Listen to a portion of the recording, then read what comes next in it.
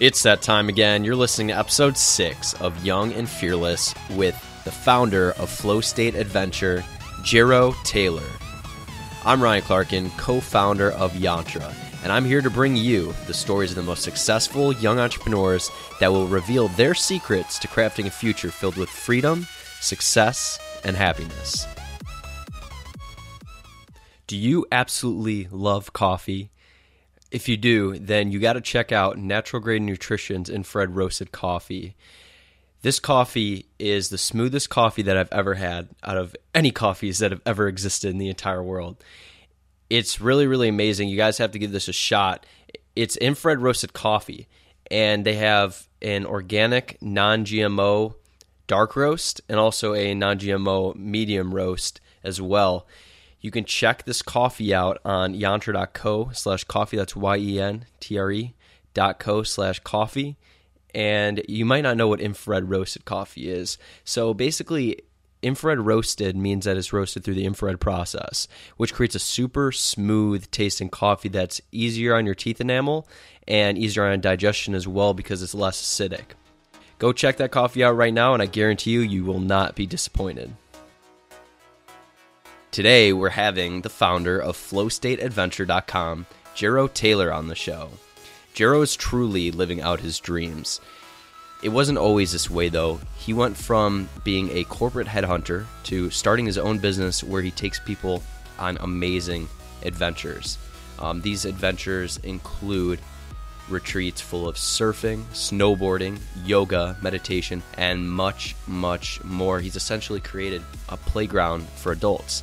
And that playground is Earth, but that's something that we too commonly forget. In this episode, he also shares how he transitioned into making a business out of doing what he loves. And this is going to be one of the most interesting episodes that we have had to date because we talk about things that most people aren't aware of.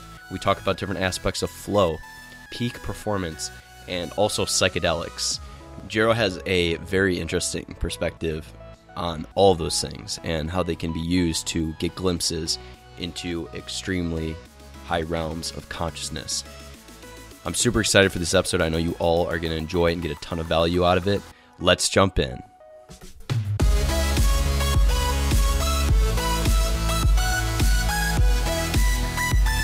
Hey, Jiro, thanks for coming on, bro.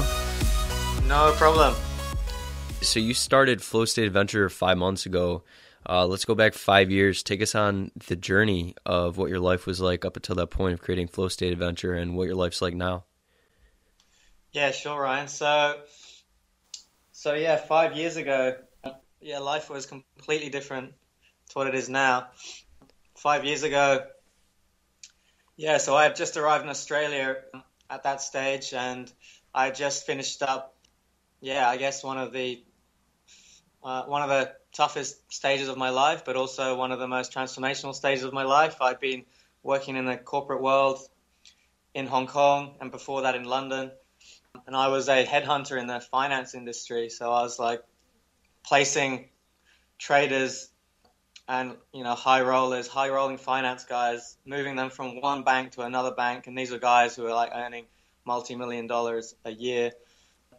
And I was very much in that world, and it was sort of a high-pressure sales position, lots of targets, lots of intensity, and lots and lots of the trappings and the hedonism that goes with that world. It was sort of like Wolf of Wall Street stuff for a little bit.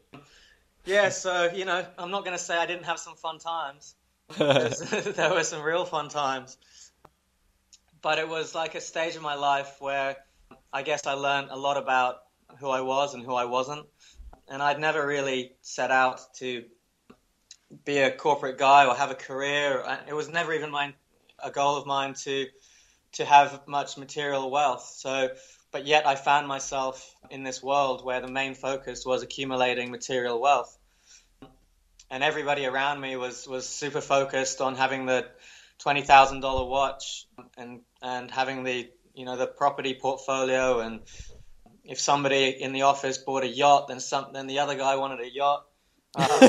And then when he got the yacht, the other guy got a vineyard, and then it was just like, shit, where'd you stop from here? It was just, continuous accumulation of the next thing. And my background before that was very much, I'd done a lot of traveling, I'd done a lot of snowboarding, a lot of surfing. And I guess I'd hung out with people who really found their passion in life through the simple things, sliding along waves or sliding down mountains or traveling on a shoestring. And that was kind of like who I always was.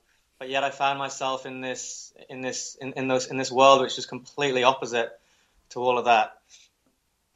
So basically, after a couple of years doing this in London and Hong Kong, it was a super successful stage of my life in terms of society's version of success. When you think about, I earned a shitload of money, and my career was on like this upward trajectory. I was like, within 2 years, I was managing teams. I was sent to Hong Kong to open up an office for this international business. Yeah, my career, I was like, kind of like, without meaning to sound like arrogant, I was sort of like a superstar within the company. Yeah, like one of the highest performers in a pretty large company. So things were going like super well from that perspective, but yet inside it didn't feel like things were going well at all. And I kind of felt very unhealthy, very unbalanced. I was actually like physically unhealthy. I was like putting on quite a lot of weight in that life because there was just so much like alcohol and drugs and partying and excess and all that sort of stuff. And I guess I wasn't taking care of my body at that stage. But there was also sort of this mental kind of lacking or unbalance. And it was really like stemming from the fact that what I was doing was not in congruence with who I really was or who I really am. So, yeah, I basically pulled the eject cord and I got out of that life and I quit, and everyone was like, what the hell are you doing, man? It's like, you got a sweet gig there, you got a great career, you're earning lots of money, just keep at it and you're going to become like, you'll make more money and then you'll get shares in the company, and just what are you doing, man? Just hang in there. And I was like, no way, I gotta go. So I basically quit and I just basically went traveling around the world for 18 months with my surfboard and my snowboard. And Nice. yeah, man, it was just like getting back to my roots of who I really am. Yeah. And I lived in, I moved to Bali for like 5 months, and I checked myself in to a yoga retreat, and I basically began the process of kind of like healing myself, fixing myself up. So that was obviously an amazing time in my life, and I was reading a lot of books on philosophy, reading a lot about Buddhism and Taoism, and doing a lot of meditation practice. And of course, I was just like surfing my brains out all day, just being in the ocean. Yeah. So it was like just what I needed to wash off the experiences that I had before and get back to what felt a bit more real. So I did that, and I traveled around the world a bit more. I went to South America and surfed my way through Peru, went to the Bahamas, and ended up doing a snowboard season in Whistler in Canada. And then at the end of these travels, I decided that I wanted to set up, put some roots down, because I'd been kind of pretty nomadic up until that stage. And my brother was living in Australia, so I moved to Sydney. And yeah, this has sort of been the start of this next stage of my journey. Cool. I now live like within a stone's throw of 2 beaches. I can go surfing every single day if I choose to. It's beautiful around here. I'm surrounded by nature. I'm surrounded by awesome people. Yeah, and my life is completely different. So up until 6 months ago, I was still sort of in a semi-compromised state of living. I was still working in the headhunting industry. I needed to get a visa. I needed to actually figure out what I wanted to do with my life. So I've actually only recently left that world of finance and headhunting. And about 6 months ago, I set up Flow State. And basically, the whole time I've been in Australia, it's been like this powerful transition phase of, I've been working in that business, but it's been very much with a defined goal to use it as a stepping stone to create the next stage of my life, which would be based on my passions and my purpose. So, Wow. and it's, yeah, goal has been accomplished, bro. It's like, I did what I had to do. I set up my own business here. I created time and freedom for myself so I could actually explore what flow state would be. And the cogs have been turning in my mind of, I started researching and reading about all sorts of stuff from psychology to neuroscience, peak performance. And yeah, like the seeds were being laid for the next stage of my path. And 6 months ago, I basically decided, right, that is it. I'm ready to launch. There are a few other steps that got me there, and here I am today. I'm 6 months into this new step in my life, which is as the founder of Flow State Adventure. I get paid to take people on amazing adventures around the world. I teach people meditation. I talk to people about peak performance and how to unlock the potential that is within them. I've just got back from Japan, where we led our first yoga, meditation, snowboarding retreat. And yeah, I'm going to the Maldives later this year. And it's just, yeah, life is sweet, man. Wow. Would you say right now you're living the life of your dreams? 100%. Wow. So there's a life that most people are living, and there's clearly a life that they could be living. What do you think stops most people from living the life of their dreams? I know that you just got up and you decided. What do you think is stopping most people from making that decision for themselves? Yeah, I think that there's a lot of fear out there, and I think that there's a lot of, I guess, societal conditioning about where to look for the answers or where to look for freedom.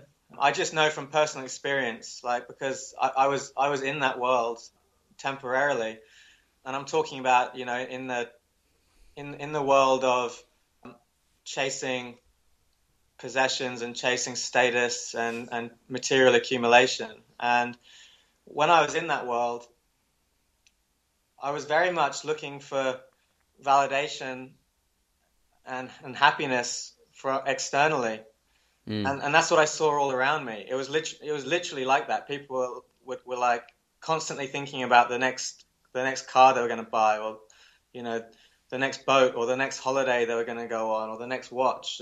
And it was sort of like I could see that the longer and the harder people searched through those external routes for some sort of contentment, then they were kind of like, first of all, they were looking in completely the wrong place. And secondly, it was like they were getting further and further and further away from the truths and the wisdom that was within them. So for me, it was very much a process of learning to look in a different place for the meaning in life, I guess. And yeah, I think that the problem out there is that people are kind of looking in the wrong places. And it's not, it's look at our society, look at marketing and advertising and mass media, and even like our education system and our companies. They're all pushing the same agenda. Consumption. Exactly. Just consume. You got to have this, you got to have that. You got to work hard. You got to stay within this system, and eventually you're gonna first of all, you're gonna make yourself secure, and then you're gonna make yourself free. But you're only gonna be free when you're 60 years old and you've done your 40 years in the system. And you're only maybe going to be free because, we don't know what your health's going to be like. And, maybe the economy will have crashed and your entire pension will have gone by then. So it's like, yeah, people are sold into doing this ridiculous gambling like the best years of their life for like the hope, the chance of security in the future. Definitely.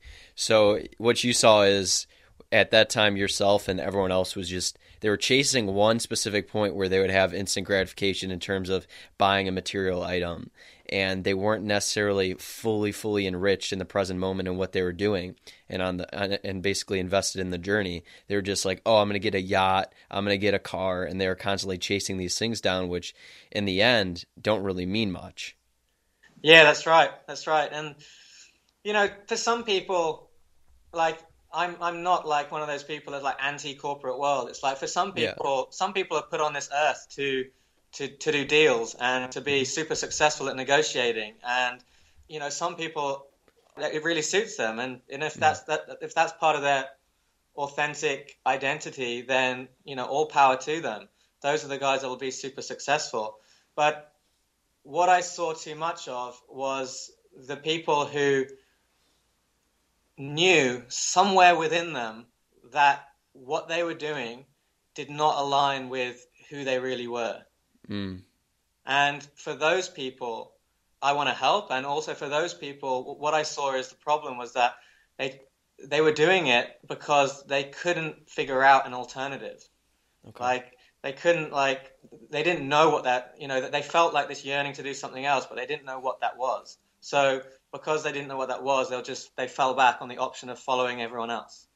And in terms of alternatives, if you tell someone that you get paid to take people on amazing adventures, that's something that you can't even conceive as a corporate employee. That's like, what? what do you do? That doesn't make sense. You get paid to go on adventures? What is this? So how did you get the idea to do this, to create this business and to take people on amazing adventures? Well, when I left school at the age of 18, I bought a bus ticket. I was living in England. I bought a bus ticket. I packed my bags, and I basically traveled to France to live in the mountains and teach myself how to snowboard. And I lived there for 6 months or 5 months, and it was just like, I was a kid living in a foreign country, living in a ski resort, learning snowboarding, being in the mountains for the first time, and it was just like, life-changing lessons being learned every day about how to, I guess how to survive and how to thrive, how to have an adventure, basically. So that kind of thing has always been within me. When, all through university, I would make sure that I went on as many adventures as possible. I learned to surf. I had a cool crew of friends, and we'd go on these surf trips. And then when I finished university, I basically spent 2 years living in Japan, and that was all my friends were kind of like finishing university, joining banks or joining accounting firms, or just doing what everyone else did, doing what their dads did, and they were by the time I got back from Japan, I had such rich life experience. I had learned a new language. I lived in Japan, where I was able to study Buddhism and meditation. I'd been able to practice surfing loads when I was in Japan. I was climbing volcanoes, doing triathlons, just doing awesome stuff the whole time. Whereas my friends were basically on the initial stages of climbing the slippery pole. So I guess adventures have always been in my blood. And when I left Hong Kong, what was the first thing I did to heal myself? I went on an adventure around the world. So I guess I just know intuitively that adventure is kind of like the way that at least I'm supposed to live. I kind of think it's the way we're all supposed to live. Like if you go super far back to Paleo man, life was adventure. He was roaming around. There wasn't security. There was no there is no security. It's always been an illusion. But when you're adventuring, you're sort of confronted with that the whole time. And when you remove the illusion of security, you sort of find this level of freedom. Yeah, so it's liberating, and I've tasted that, and I've always known that it would be a powerful thing to offer other people.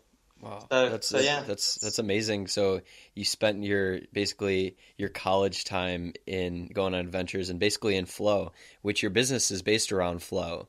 What exactly is flow to you? Because this word is really unfamiliar to a lot of people. It's relatively new and emerging. What's flow to you? Yeah, flow is such an amazing concept, because actually we're all familiar with the word flow, but we might have different meanings to other people for the word flow. Like on a very basic level, even if nobody's read anything about psychology or neuroscience or philosophy, then they're going to have they might talk about how the river flows, or they might use the word flow to describe something that they did, which felt flowy. So it's sort of a word which kind of has an inbuilt resonance with people. But I'll talk about what flow means to me, because it's kind of informed by a few different things. So flow, as a surfer and a snowboarder, I've often pondered the question of why it is that I love the stuff that I do so much. And surfing is one of the most, it's the most amazing like pastime. You can't even call it that, but it's the most fun that I've tasted, right? And I've always wondered, what is it that makes it so amazing? It's like, you have like, you're in nature, you're in the ocean, pushing your limits. You're often with friends, so there's all it's a healthy pursuit. So there's all these things that come into it. But there's this psychological thing that happens when you're surfing, and you can go into the ocean in a bad mood. You could have lots of things in your head. You could feel stressed and anxious, and you can catch a few waves, and you can come out of the ocean completely refreshed, completely refreshed, and you can't even remember what you were mad about before you went surfing. And I spent a long time pondering this, because I'd also been doing a lot of meditation, and meditation had taught me basically how to achieve similar effects through training my awareness. So I basically knew that there was this connection between surfing, mountain biking, snowboarding, like all these sort of flowy activities, and meditation. And it wasn't until I picked up a book by a very famous psychologist called Mihaly Csikszentmihalyi, and he wrote a book called Flow. I think it's called Flow, The Psychology of Optimal Experience. Mm-hmm. And it's sort of like the seminal book when one talks about the psychology of flow.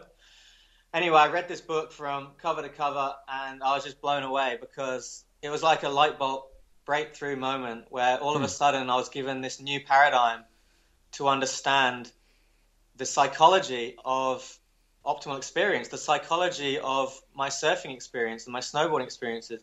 And all of a sudden I could understand how my surfing had sometimes felt like a transcendent experience, where I'd gone beyond my ego, I'd gone beyond the thinking mind, and I'd felt completely in tune with everything. So what flow, from the psychology perspective, is a psychological state of optimal performance. So if you speak to a psychologist or a neuroscientist or anyone coming from a more sciencey background, they'll talk about flow in terms of peak performance, creativity, productivity. You learn faster, you increase your emotional intelligence, certain neurochemicals go off in your brain which increase your pattern recognition.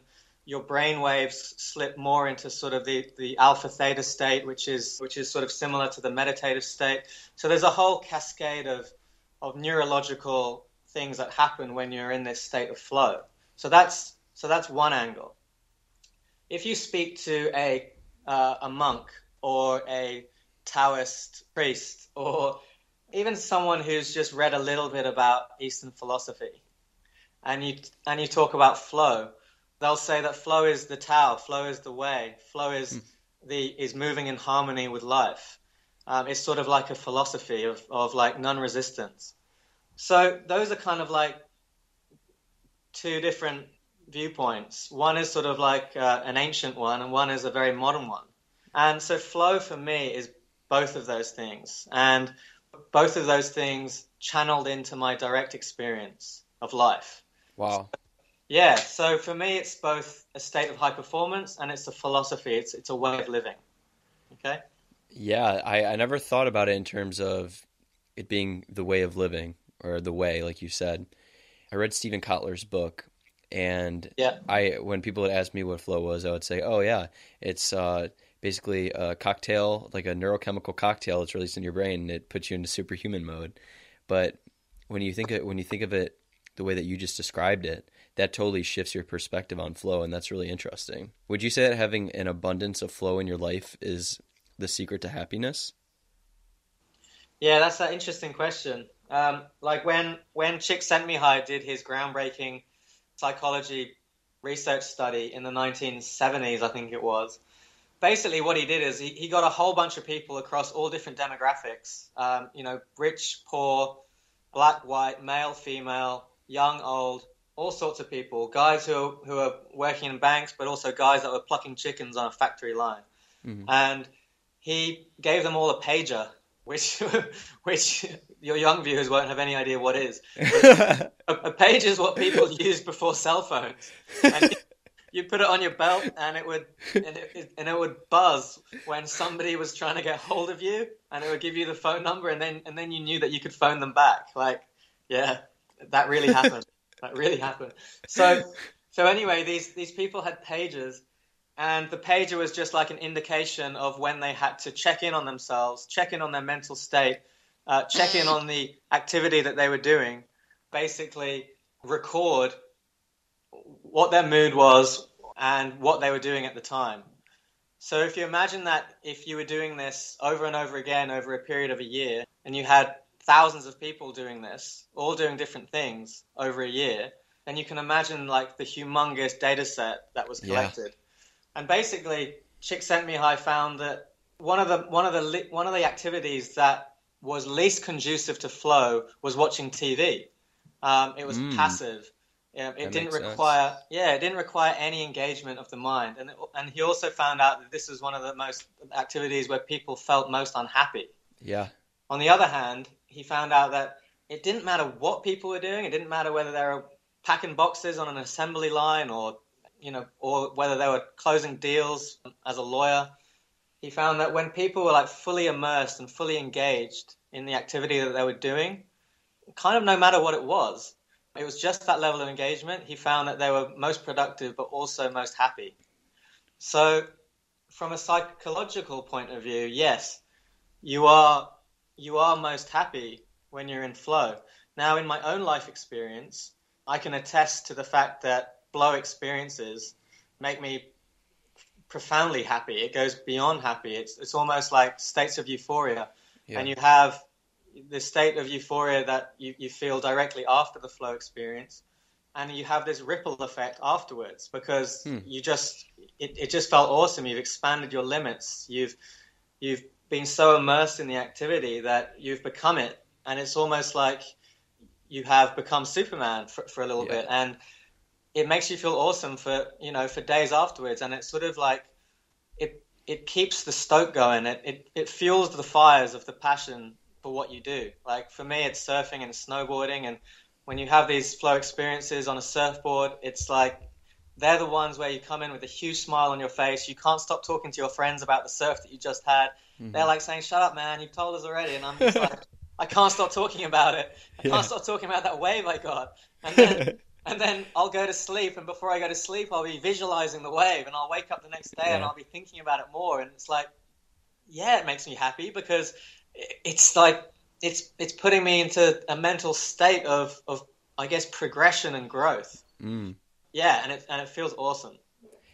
Do you know if there's such thing as a flow rebound, like basically a come down if you experience too much flow? Yeah, that's an interesting question. Yeah, I mean, having experimented with all sorts of substances in my 20s, I've never found anything that didn't have some sort of, it's physics, right? What goes up goes down. Yeah. And I didn't realize this until I read Stephen Kotler's book, Rise of Superman, which everyone should read. It's especially if you're interested in adventure sports and like peak performance. But basically, Stephen Kotler describes the 4 stages of flow. And basically the first stage is struggle. This is when you're like, you're not quite good enough. You haven't quite developed the skills or what's required to be in flow. So that's the struggle phase. And then the second stage is release. This is where you sort of walk away and you let yourself reset.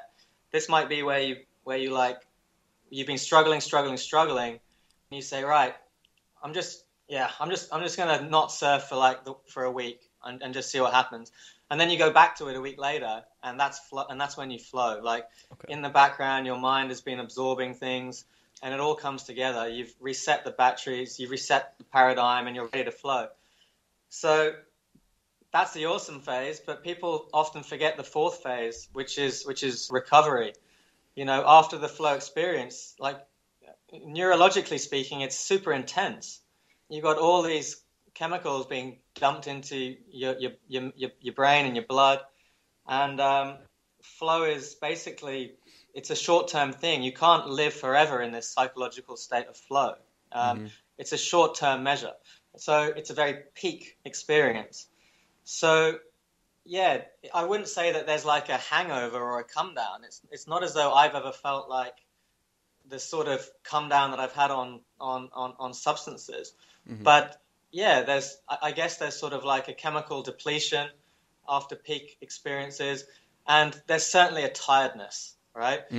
I guess when you do anything that's so intense like that, you know, you're using so much of your brain, and I guess it's physically demanding. So yeah. I can certainly, through my life experience, I've certainly felt like extreme tiredness after flow experiences. Yeah, but it's a pretty quick rebound. Yeah, that's interesting. Talking about, you know, substances, we talked about ayahuasca a few days ago, and I was talking to my dad. I think this was probably like at least a year ago when I first found out about ayahuasca. I told him, I go, this is so cool, I'm going to do this at least once in my life. And he goes, Ryan, you can experience that same high from meditating or having peak enlightenment experience through meditation. Would you say that is necessarily true? Can you have similar experiences to ayahuasca through maybe an extreme flow state or yoga or meditation? Yeah, that's I've pondered this question a lot because, you know, I'm someone that is a strong advocate for meditation and things like yoga as well, like activities that create deeper self-awareness. You know, I think that for me these are a crucial part of my path, and they're very healthy activities, like mentally and physically and spiritually. So you've got yoga and meditation and things like that on one hand, and then on the other hand, you've got people looking for a consciousness expansion or a spiritual experience through mind-altering substances, right? So, yeah, it's a very valid question that everybody has to ask themselves this is a very personal question. Like, I'm happy to talk about it, but if anybody's thinking about using psychedelic substances, they really have to do a lot of inner reflection about what their intention is and how it fits into their path. Like, that's a super important point. Like, wow. You don't do that. You don't do ayahuasca for shits and giggles and for a good time on Friday night. It's like super powerful, and it can be heavy and intense and uncomfortable. You know, it can range from the ecstatic, euphoric bliss to like hellish proportions. So the first thing I would say is that people, in my opinion, should be looking at mushrooms, LSD, acid, even weed, and certainly ayahuasca as part of a journey. Like, what is it that you're trying to get out of this experience? For me, it was about, having a glimpse into different realms or different areas of my consciousness. So for me, the ayahuasca experience was, I've had two experiences on ayahuasca, only in the last year, both in very ceremonial settings, and both ceremonies were also included San Pedro, which is a cactus-based psychedelic, which is basically, I think the active ingredient in that is mescaline. It's two different substances, but both were ingested in very ceremonial, sort of shamanic settings, which I would advise anyone who's even thinking about this sort of stuff to really do their research into. So just getting back to your original question, there's an awesome quote by Alan Watts, and he's talking about psychedelics. And he says, if you get the message, hang up the phone.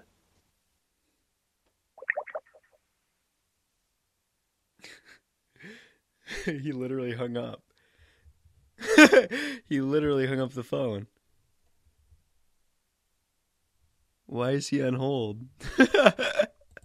That's so funny.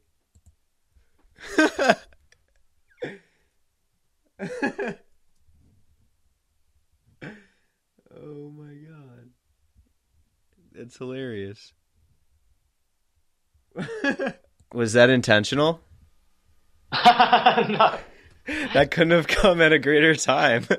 I know, man. I know. That was That's Did you get the literally message? insane. If you Yeah, get the message, hang up the phone. yeah, yeah. So is that basically saying like if you have received the insight or if you like there's no point in doing it? Correct, correct. Okay. So basically, yeah, if you get the message, hang up the phone. And what Alan Watts Hmm. is speaking to there is the fact that psychedelics, if used with the right intention and in the right way, can be used as a tool to have a glimpse into what is possible, to have a glimpse into these other states of consciousness.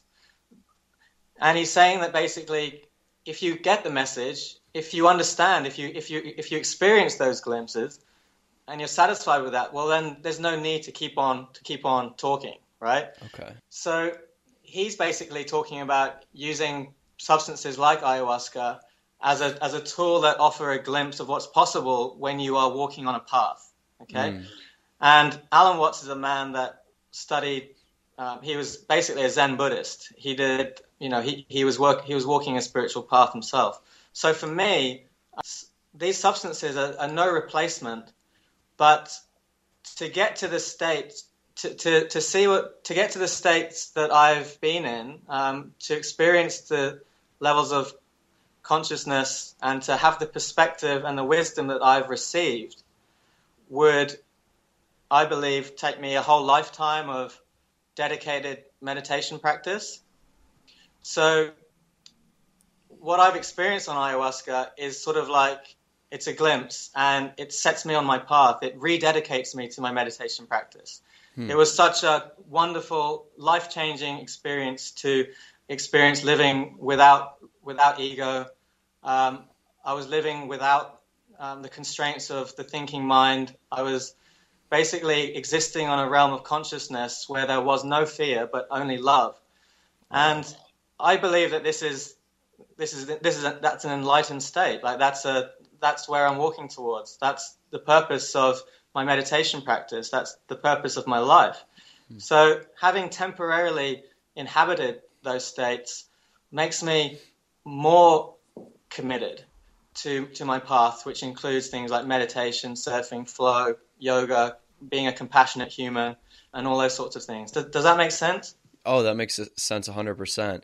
When you change directions in your life, do you think that's one of the most strategic times to use a tool like ayahuasca?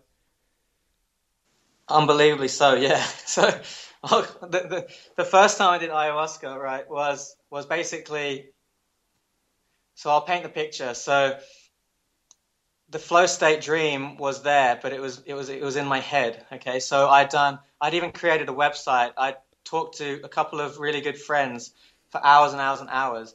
I'd written articles. I'd done research. I'd done a hell of a lot of visualization and dreaming.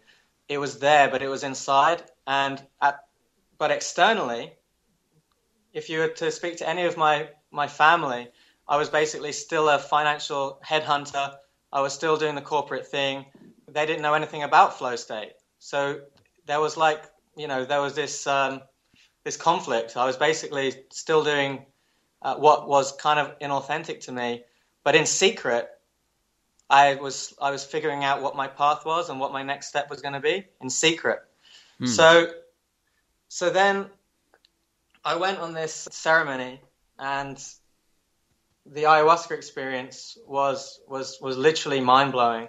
And I was basically, the long story short was that I had an experience where which recalibrated my perception of fear.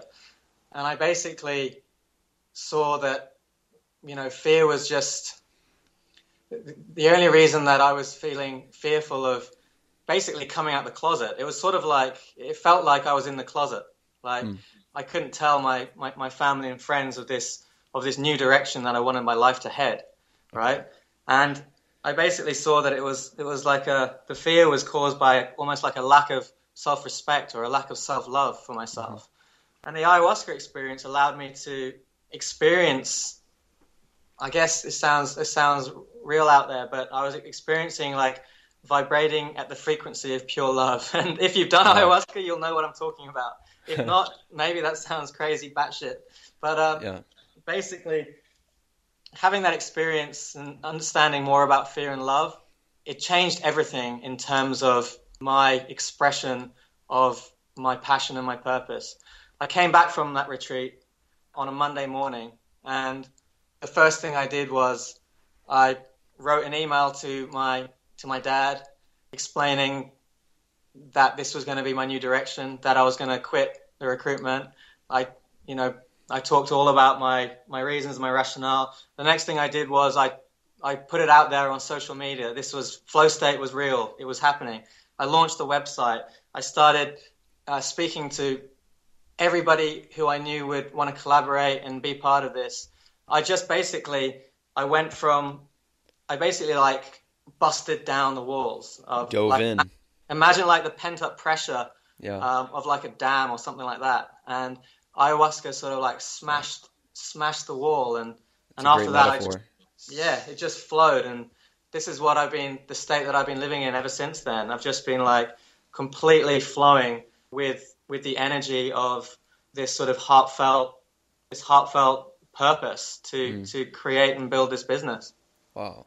Do you think everyone should be open to having at least one psychedelic experience in their lifetime?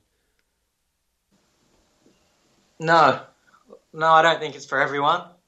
Like my best friend Steve is sort of a good example. Like he, I talk to him about this stuff all the time.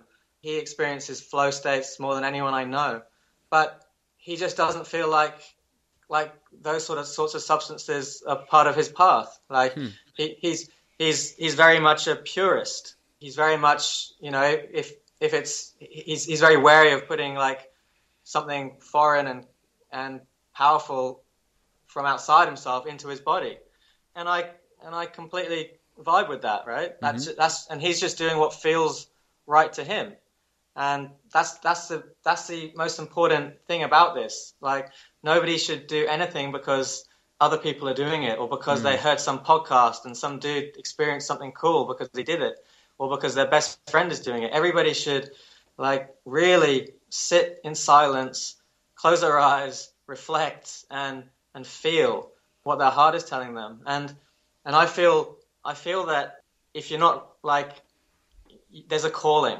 Like you'll feel called. Like if you're meant to do it, then you'll feel this sense of calling. Like signs will come up. Like you'll receive this blog post in your inbox about ayahuasca, and then the next day you'll go for a coffee and you'll bump into a friend and he'll start talking about ayahuasca. Like there'll be like this sequence of events that just happens. Like it does synchronicities. Yeah, exactly. Synchronicities. Like my belief is that you don't just wake up one day and say, I want to do more awesome shit in my life, and then Google awesome shit. How can I do it? And then you stumble across a link that says ayahuasca, and then you book yourself into an ayahuasca retreat. Like that, I don't think happens, and it certainly shouldn't happen. Yeah. That'd be when in doubt, Google. Yeah. That'd be absolutely crazy.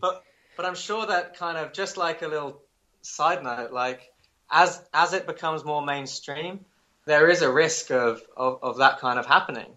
And yeah, I just think everybody should understand that it's not for them. And also like timing, it might not be right for you now, but in 2 years' time, in 5 years' time, in 10 years' time, you might be called to it. Like I've got a friend, and she's an amazing, conscious woman who's actually like, she works as a coach as well, and also like a spiritual guide. And she had a terrible experience when she was 18 years old, and she was in South America. She followed friends to do this shamanic ceremony. She had no idea what she was getting herself into, and she ingested ayahuasca, and she had a nightmare experience, and it shook her up, and for years and years and years and years and years.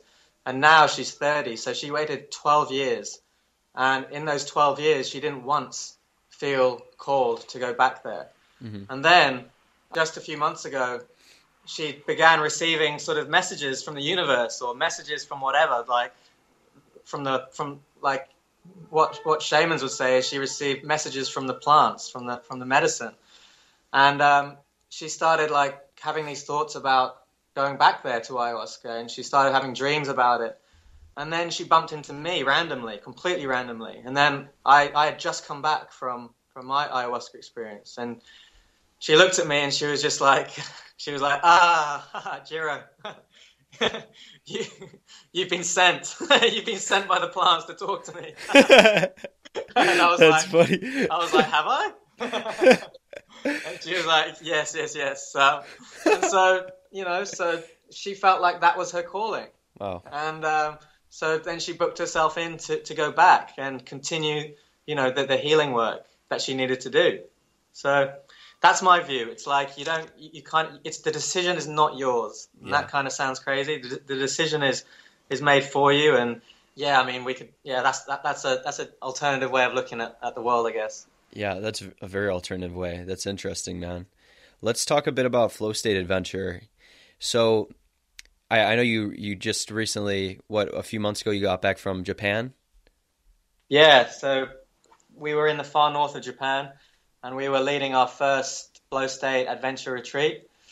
And this was always a dream of mine. And Troy, who's a business partner, so Troy is like a super amazing yoga teacher and movement specialist. He basically is a really good buddy of mine, and together we envisaged this snowboarding retreat, because for Troy, yoga, the only reason he ever got into yoga when he was a younger guy was because of his snowboarding. He wanted a way to recover and prepare his body, but he quickly found out that yoga was way more than that physical side.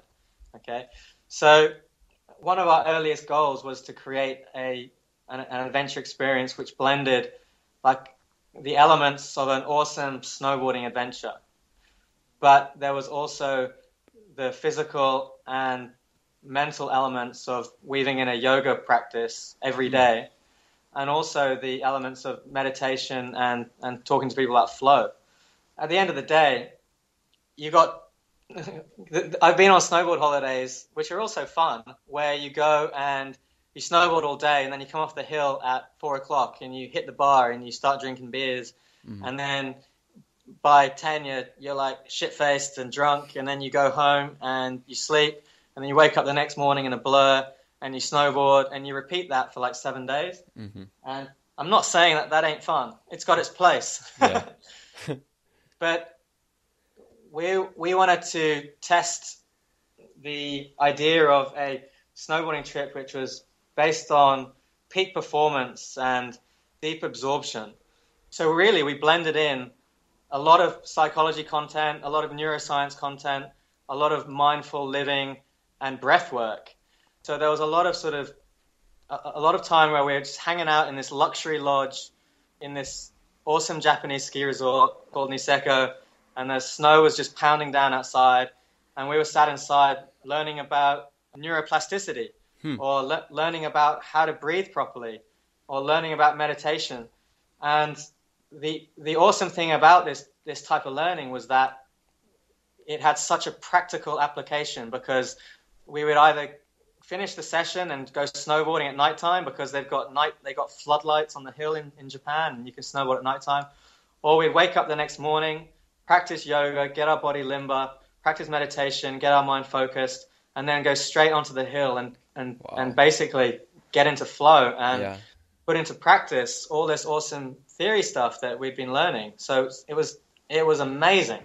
Cool. So we talked, you said the word neuroplasticity. Some of the listeners might not know what that is. Neuroplasticity is basically your brain's process of forming new connections to make certain behaviors easier. So it's habit forming. If you're learning to play guitar, the way that you get good is by neuroplasticity. Your brain molds itself to basically create easier and better flowing connections between neurons. Yeah. So do you think that neuroplasticity can be enhanced through yoga and meditation? Because I can only imagine what these snowboarding sessions were like after meditating and engaging in a yoga session, because like you must have felt superhuman and super in control and focused when you were snowboarding, especially compared to those weeks where you're snowboarding and then drinking right after, and then waking up and snowboarding in a fog.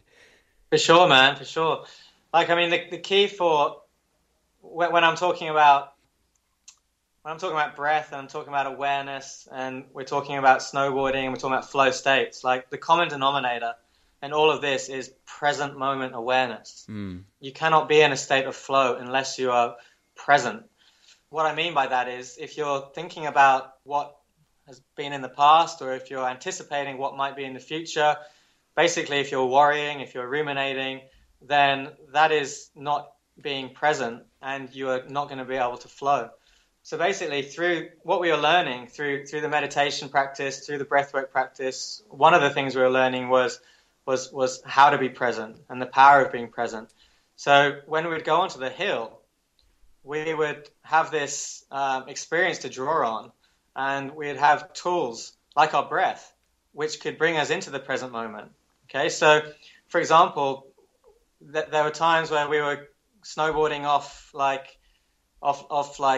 lips, like we were doing like drops, like where you couldn't see the landing, for example, and your butterflies start going, you start getting worried, your mind starts leaping to conclusions like, oh, what if I fall? What if there's a rock down there? What if I hurt myself? Like you start getting afraid. And that is like thinking about the future, which is sometimes a useful tool. But being present and finding your flow in a situation like that is it's super helpful to have a tool like the breath to really bring you back to the present moment. And we would use our breath. We'd really start becoming conscious of our breath, focused on our breath, start doing some breath patterns, some deep breath patterns to calm our nervous system down and to bring ourselves into the present moment. The power of visualization is something we worked on, and you can't visualize unless you're present. Like you can't visualize and be worrying about the future at the same time. You're doing one or the other. So gaining presence was a powerful way to do that. Your original question was about neuroplasticity. Does it enhance your ability to snowboard? Yeah, for sure. I see neuroplasticity, like the way you defined it before was spot on.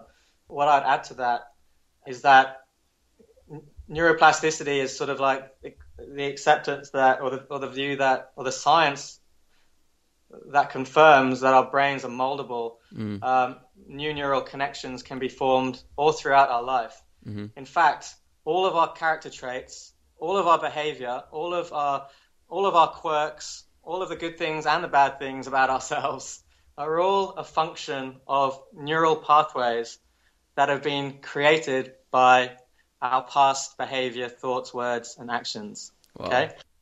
So if you think about it like that, right?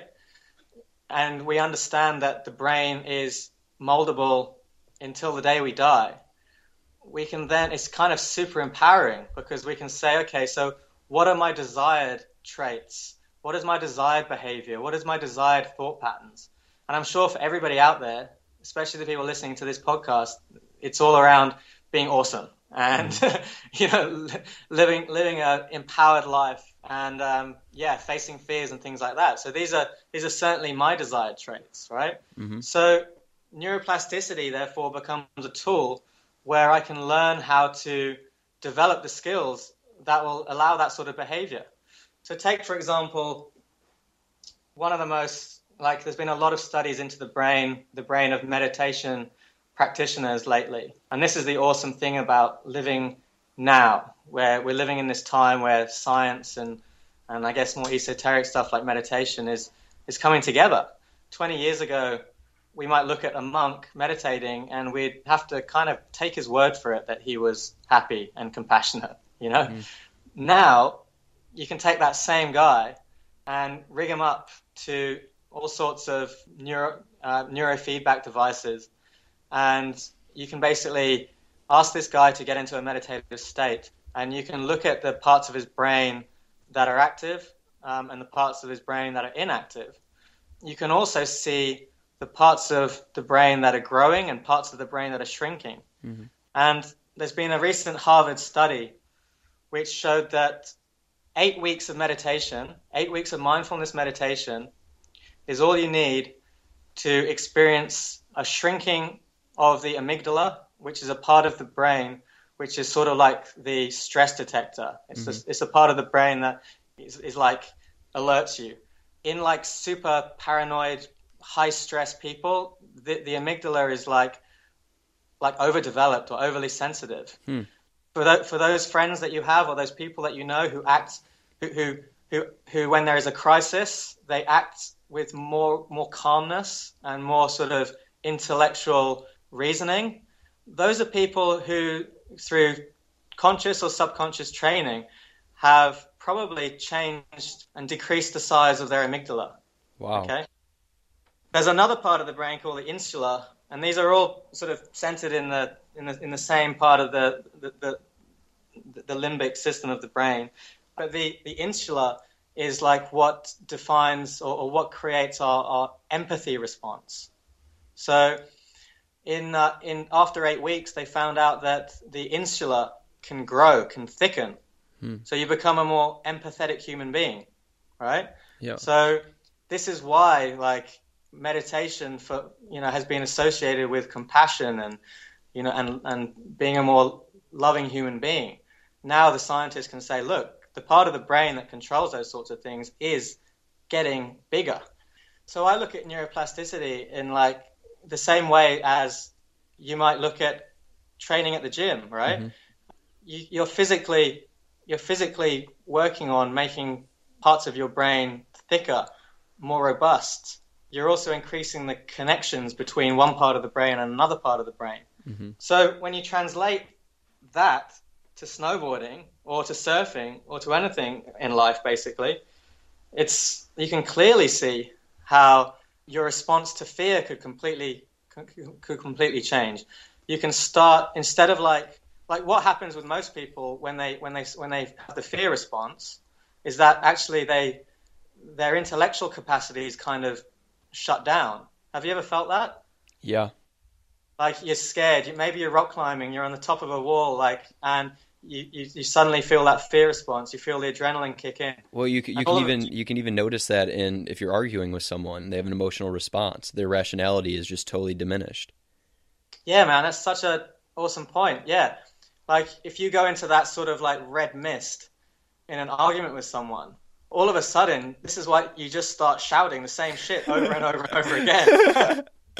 like, no, I'm right. Yeah. I'm right. It's like, but literally, that is because you are not using your prefrontal cortex. You're not tapping into your executive functions of your brain. Mm-hmm. And somebody that has developed through meditation and other neuroplasticity exercises, somebody who has thickened their insula, has also increased the insula. Sort of when it thickens, it physically has more connection points with the prefrontal cortex.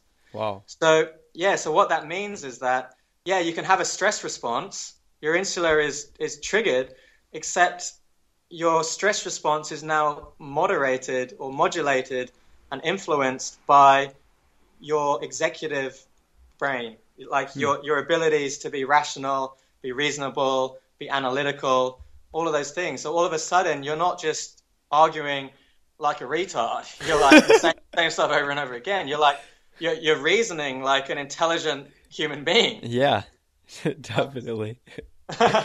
And that has got to be like one of the most powerful human abilities. When you when you talk about high performance, right? Mm-hmm. High performance is not like let's talk about pushing our limits in a comfort zone. Like sure. Moving outside of the comfort zone, like by definition, it requires stress. Mm-hmm. Right? You have to push yourself. You have to stress yourself. Just like a muscle. Like for a muscle to grow, you have to overwork it. You have to break it down. Definitely. And like for moving out the comfort zone in life, whether it's in business or in sports, or if it's like trying to like even like talk to girls or talk to members of the opposite sex, like you've got a comfort zone. The moment you push out of that comfort zone, you're like, it requires struggle. It requires stress. Mm. Okay. So we accept that stress is involved in that process. Now, if we train ourselves, that stress can be infused with intelligence. So therefore we can feel the butterflies. We can feel the nervousness. Like we can feel the cortisol and the adrenaline go through our system. But instead of shutting down and saying the awkward thing to the girl at the bar that you're trying to talk to, you can like go in there all guns firing and have like an intelligent discussion. Yeah. It's perspective. Like we talked about this in the last episode with Emily in terms of public speaking. Most people are so afraid to speak in public, but when you think about it, there really is no consequence. So when you come from an intellectual perspective and you look at big picture, you think big picture, then you can totally shift your mindset and perform at a much higher level. Yeah, that's right, man. That's right. It's absolutely all about perspective. Have you done much public speaking? I just spoke for a high school class a few days ago because I felt like I wanted to.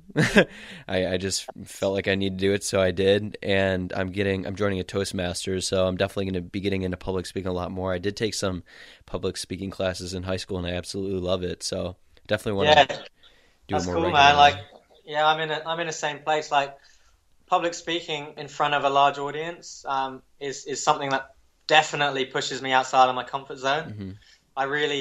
I really feel like my hands go sweaty, and I can feel like my voice kind of like I find my voice kind of changes. It starts like quivering, shaking, and you get quiet. Yeah, maybe it goes back to like tribal communities where you're afraid that you're going to be abandoned from the tribe if you say something wrong or you don't perform at the level in which you should. Yeah, maybe, but yeah, it's like it's a full-on perspective thing. Mm-hmm. I was reading something about public speaking, and the guy's like number one tip was just picture your audience are completely naked. Yeah, I've heard that before too. Yeah, and I thought that was awesome because in my previous life when I was doing the corporate thing, I was like 24 years old. I was like really thrown into the deep end, and I was like 24 years old, and I'd be going for meetings with like really high-powered bankers, guys that ran multi-billion-dollar businesses, had 200 people working for them, and were just like very, very, very snappy, sharp. They didn't take any crap, and they would like put you on the spot and just drill you for information because, that's kind of the job of a headhunter. You've got to provide quality information about the market. And I remember feeling so nervous in the early days about going to these meetings because, at the end of the day, as a 24-year-old, I didn't actually have much knowledge. I was like flying by the seat of my pants. Mm-hmm. I was just regurgitating the same stuff that I just heard in the previous meeting to try and sound like I knew what I was talking about. That was the reality. Yeah. So what I would do was I would imagine, I'd just kind of like imagine these guys just on the, like, not necessarily naked, but I just imagine these guys like doing like really dorky stuff or like just doing really human stuff, like playing with their kids on the weekend or just basically doing embarrassing things. Yeah. I'll just kind of like try and humanize these people a bit more. Yeah. And just shift my perspective that, hang on a second, these are just guys. They're probably doing their own bullshitting just like I'm doing my own bullshitting. They're probably like facing their own fears just like I'm facing my own fears. Definitely. And just shifting that perspective was like a really powerful tool for me back then. Yeah, what I do is that most people are in fear of judgment when they're speaking in front of tons of people. I kind of reverse it, and I think about myself. I'm like, okay, I'm a leader. I'm the alpha male in this classroom. I think of every reason why I should feel amazing about myself, and I naturally carry myself with a lot of confidence. So going up there isn't that big of an issue, but a lot of that stems from my mindset. I haven't always been 100% confident. That's cultivated. So I'm like, okay, I'm the shit. I'm the best speaker here. Even though I might not be the best speaker here, in my mind, I'm telling myself this so that I can perform at a much higher level. And it's just about convincing yourself too. There's tons of different tools that you can use to basically perform at high levels. And it's pretty cool how just a simple change in perspective can make such a big difference.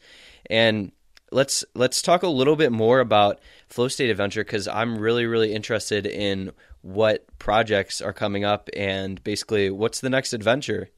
Yeah. Okay, cool. So like just, I guess if we get to the crux of what the whole point of Flow State Adventure is, like what's my purpose in creating this business? Really, it's about guiding people to find their own answers from within.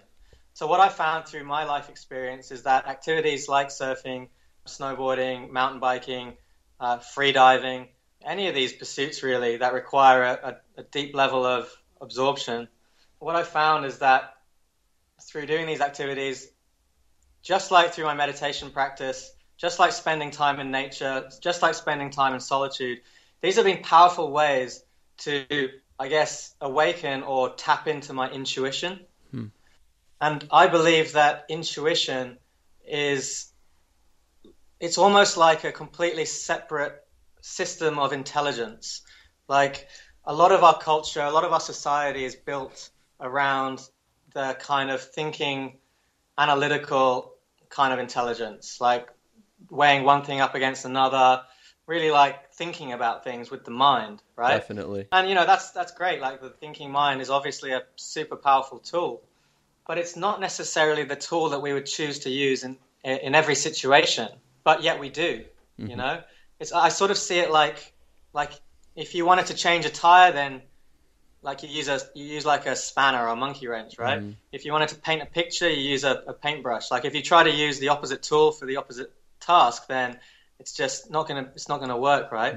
And so we try and think our way through everything in life, but actually, when it comes to like so many things in life, it's just the thinking mind is useless. Like appreciating a sunset, for example, you can't think your way to appreciating that sunset. Yeah. Like most often you're completely silent, and there's a sense within you that this is a beautiful experience.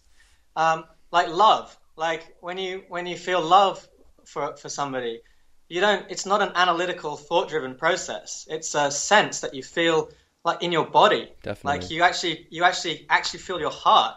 And when you feel like excitement, when you feel joy, when you feel all of these emotions, like all emotions, they're not thought processes, they're body senses. Like they're intuitive things. So I see flow as a language that people can use to reacquaint themselves with this software which is already within them. And this software I'm talking about is this intuitive intelligence. A friend of mine calls it our body intelligence. So for my purpose with flow state is basically to use sports like freediving, surfing, snowboarding, but also use modalities like yoga, qigong, tai chi, natural movement as ways where people can reacquaint themselves with their body intelligence. Cool. Because when they do that, like what's the point, right? What's the point of having intuition? Yeah. What's the point of reacquainting yourself with your body intelligence or your subconscious? Well, I believe that is the path to reclaiming or reconnecting with your full human potential. So we are wild beings. We're wild animals, right? Like we sometimes we actually, our culture has turned the word wild into a negative, but actually I view it as like a positive, right? It's like we're not animals. Monkeys are animals. We're not animals. Exactly. We're separate. Like the wild is beyond, it's somewhere out there beyond the city limits where the wild things roam. And it's it's scary and it's wild, and we're civilized. Yeah, like, monkeys are looking at us and they're like, "Oh, those animals live in boxes." Yeah, it's like, no, we're civilized. We live in cubicles, and we get inside our little cubicles to go to another cubicle, and we pump fake air into this cubicle, and then we watch like a box. And we sit down on chairs, and we forget how to move. Like we're actually wild, and like obviously. Our culture, our civilization is like de-wilding us or like de-animalizing us. Yeah. And part of that de-animalization, if that's even a word, if it isn't a word, it's a word now. It's a word.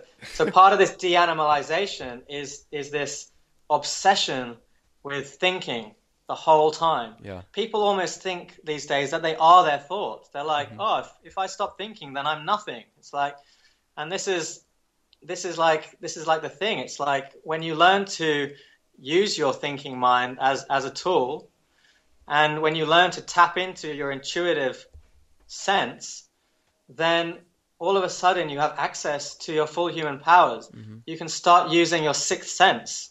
Like your sixth sense suddenly becomes just like your sight. Yeah. Like there's tribes out there, there's peoples out there who are like, who have this power. They are like wild animals in that if there was a tsunami coming, they would have this sense to head for higher ground. Mm-hmm. They have this synchronistic ability to, it's almost like a telepathy. Yeah. And I believe that this is our human birthright. This is our evolutionary birthright, except that our culture is, and our society has messed stuff up. And we now think in such mechanistic, Newtonian kind of ways that we're almost like machine-like. Yeah. So that's a long story. That's a long story to get to my point of what my actual goal is with flow state. It's to tap people into their full human potential. So how am I going to do that? Well, we've got these retreats, which we're going to run 4 times a year.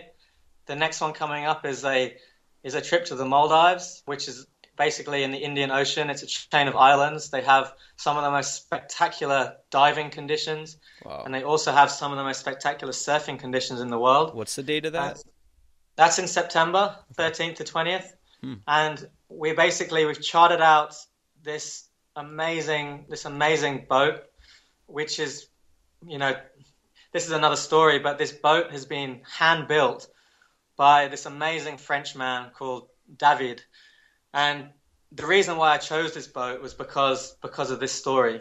But basically, David left France for the Maldives at the age of 19 with a dream to eventually have his own boat. He saved up enough money to start building his boat, and he started building it in the early 2000s. He got halfway through building this boat, through blood, sweat, and tears, and then that tsunami happened. You remember the big, horrific tsunami?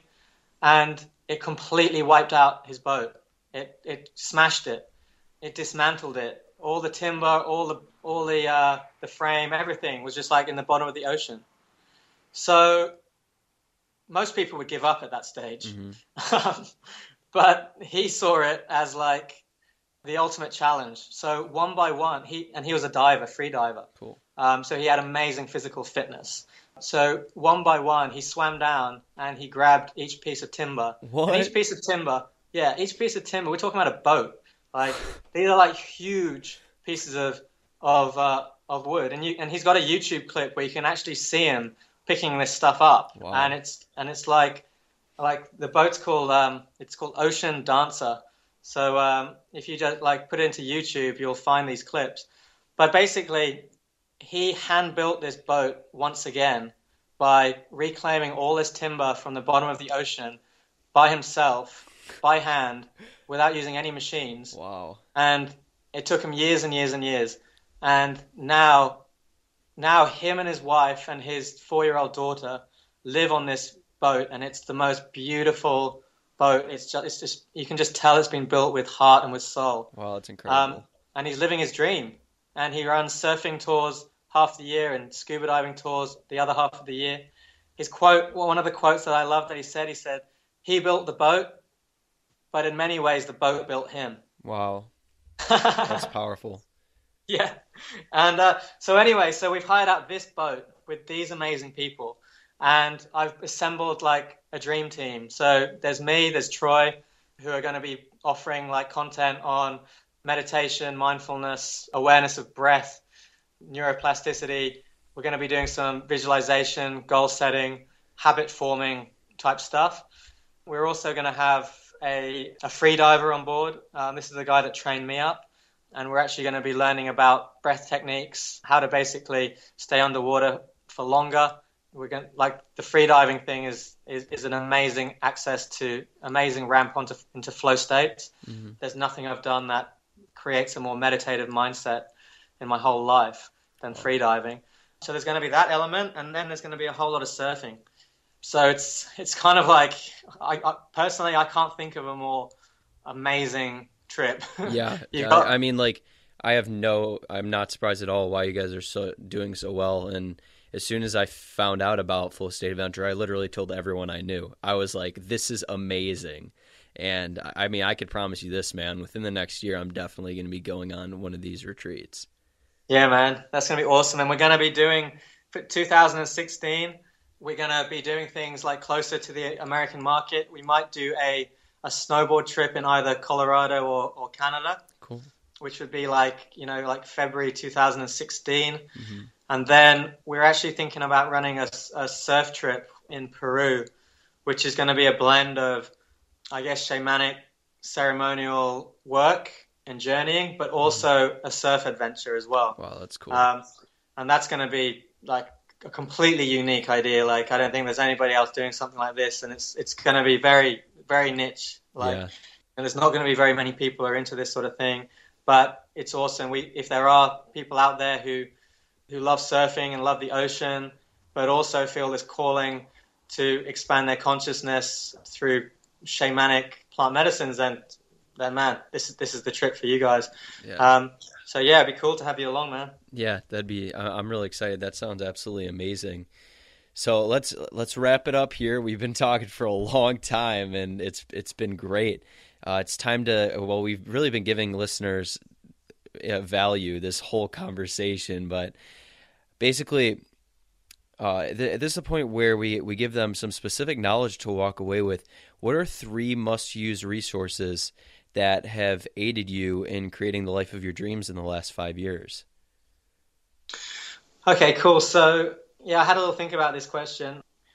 I think one of the resources I guess I'll talk about is like an inner resource, and I'll call this resilience or bounce back ability. Like, I've had quite a lot of good fortune in my time. Like, there's been times where the stars have just aligned and things have just worked out and life has flowed. There's also been times where shit has just gone terribly and like things have just gone wrong and situations have gone badly. But I quickly developed the capacity to basically pounce on the opportunities when things were going well, when things were like red hot. I pounced on I sort of compounded them with taking massive action at that time. Like if there was a window of opportunity, I would like go hard, right?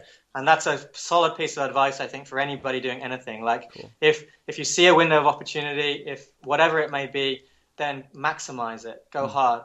On the flip side, if you're going through a tough time, then also maximize that experience. Like, because I tell you what, like nothing has, and you'll speak to all sorts of successful people from any field, and what they'll tell you is the same, that the biggest lessons that they've learned in life have come from the tough times and the setbacks and the failures.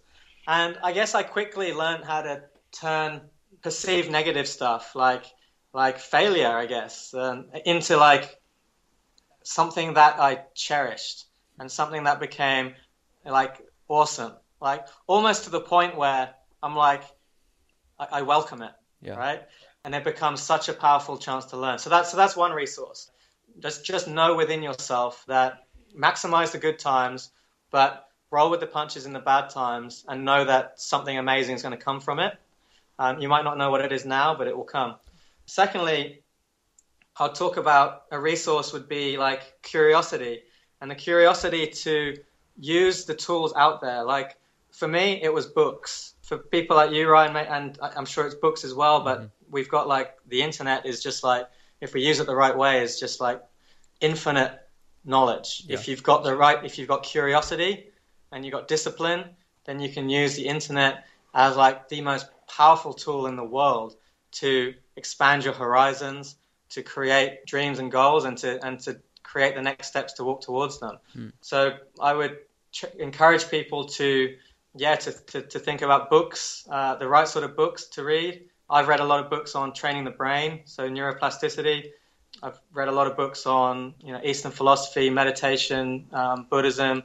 If anybody's really interested in flow, then read the book Flow, The Psychology of Optimal Experience, and also read the book Rise of Superman by Stephen Kotler. What are the 3 biggest books in terms of like the impact that they've had on your life? Yeah, good question. So there's a book called it's a Taoist book by I think it's by Lao Tzu, or it might be by another guy. It might be by Lao Tzu. Mm-hmm. But anyway, it's a book called the Tao Te Ching. So that's like Tao, then Te, then Ching, Tao Te Ching. And this is like the book on Taoism. So if anybody's got a real interest in the philosophy of flowing with life, then have a read of this book. I would say that, it's hard for me to really pick out books, but anything by The Miracle of Mindfulness is another one. That's a book written by a Vietnamese Zen monk called Thich Nhat Hanh, and he writes beautifully, poetically. Another book that made a profound impact on me, I know that you've also started reading it, is The Power of Now by Eckhart Tolle. Mm-hmm. It's mind-blowing stuff. It can be challenging to read, and can be confronting because it forces you to look at your paradigms of thought in a whole new way. But that can be a mind-blowing book for people to read, and that can really open up the doors of perception. Great recommendation. So we're on your third resource. Yeah, okay. I'm going to do another powerful one, and this is cultivating the right sort of people around you, like taking a very active approach to the other humans that are a part of your life. Wow. So, when you go through school, it's almost like you have no choice about who's around you. Mm-hmm. But as you start to mature and you start leveraging other networking tools, there is a choice. Like, you don't have to hang around with people that you don't vibe with. You don't have to hang around with somebody that brings you down, or someone that you're not just on the same frequency with. So, like, taking a super active approach to cultivating the right sort of people around you has been like such a powerful step in my life. And I generally surround myself with people that inspire me and people that are passionate about the stuff that they do. And, the effect is obvious, right? Mm-hmm. I meet up with these sorts of people and I come away with inspiration and I'm fired up. Absolutely. So it's a no-brainer. Definitely. And that's something that I've applied in the last year of my life, and it creates massive change. It's amazing. If you could give one piece of advice to an entrepreneur at the beginning of their journey, what would it be? My piece of advice would have to be, before you step out, before you set out on your journey, make sure that you spend a solid amount of time doing some contemplation and inner reflection. Really develop the solid foundation of self-awareness. Because if you don't know who you are, if you don't know what you're passionate about, if you don't know what your purpose is, if you don't know what your positive traits are, your negative traits, your behavioral patterns, your emotional patterns, if you don't know all this stuff, then it's like trying to, you're like building a house of cards, or you're building a house on sand. You haven't got the solid foundation that will last you the time that you need for this business to flourish. And some point down the line, it might be 2 years, it might be 10 years, you'll realize that the business might not be aligned with who you actually are. Mm-hmm. And then, it all comes crashing down.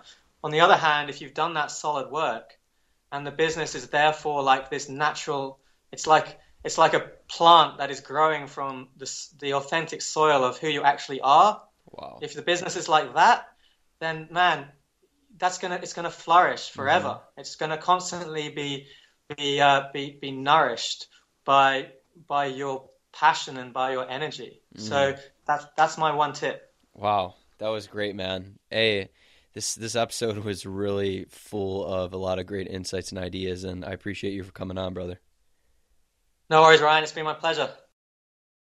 Today, I want to talk to you about a mindset that if you embody this mentality, it'll favor you for the rest of your life. The funny thing about this mindset is that it's commonly practiced by people who want to get a regular job, but the people who want to do something extraordinary at first, when they feel that initial fear, this is the reason why they give up. It's because if you're a kid and you've wanted to be a police officer for your entire life, like your entire childhood, people ask you, what are you going to be when you grow up? You say, oh, I'm going to be a police officer. But if you want to be something extraordinary and something that is out of the ordinary, there's this hesitation and doubt associated with it because we're trained to think on a smaller level. We're not conditioned to think grandiose. But I want to share this quote with you by Steve Jobs that has really changed my perspective on things, and then I will share with you this mindset. The quote goes, "When you grow up, you tend to get told the world is the way it is, and your life is to live your life inside of the world. Try not to bash into the walls too much, try to have a nice family life, have fun, save a little bit of money. That's a very limited life. Life can be much broader once you discover one simple fact, and that is everything around you that you call life was made up by people that were no smarter than you. And you can change it, you can influence it, you can build your own things that other people can use. And the moment that you understand that you can poke life, and actually something will, if you push in, something will pop out the other side, that you can change it, you can mold it. That's maybe the most important thing. It's to shake off this erroneous notion that life is there and you're just going to live in it, versus embrace it, change it, improve it, make your mark upon it. I think that's very important. And however you learn that, once you learn it, you'll want to change life and make it better, because it's kind of messed up in a lot of ways. Once you learn that, you'll never be the same again. It's not only the fact of understanding that you have the ability to change this reality that we live in on a massive scale, because people have done it before, right? But it's having that same mentality as a kid who wants to be a police officer and saying, what are you going to be when you grow up? I'm going to be great. I'm going to be something extraordinary. I'm going to change the world, whatever it is. You have to be certain.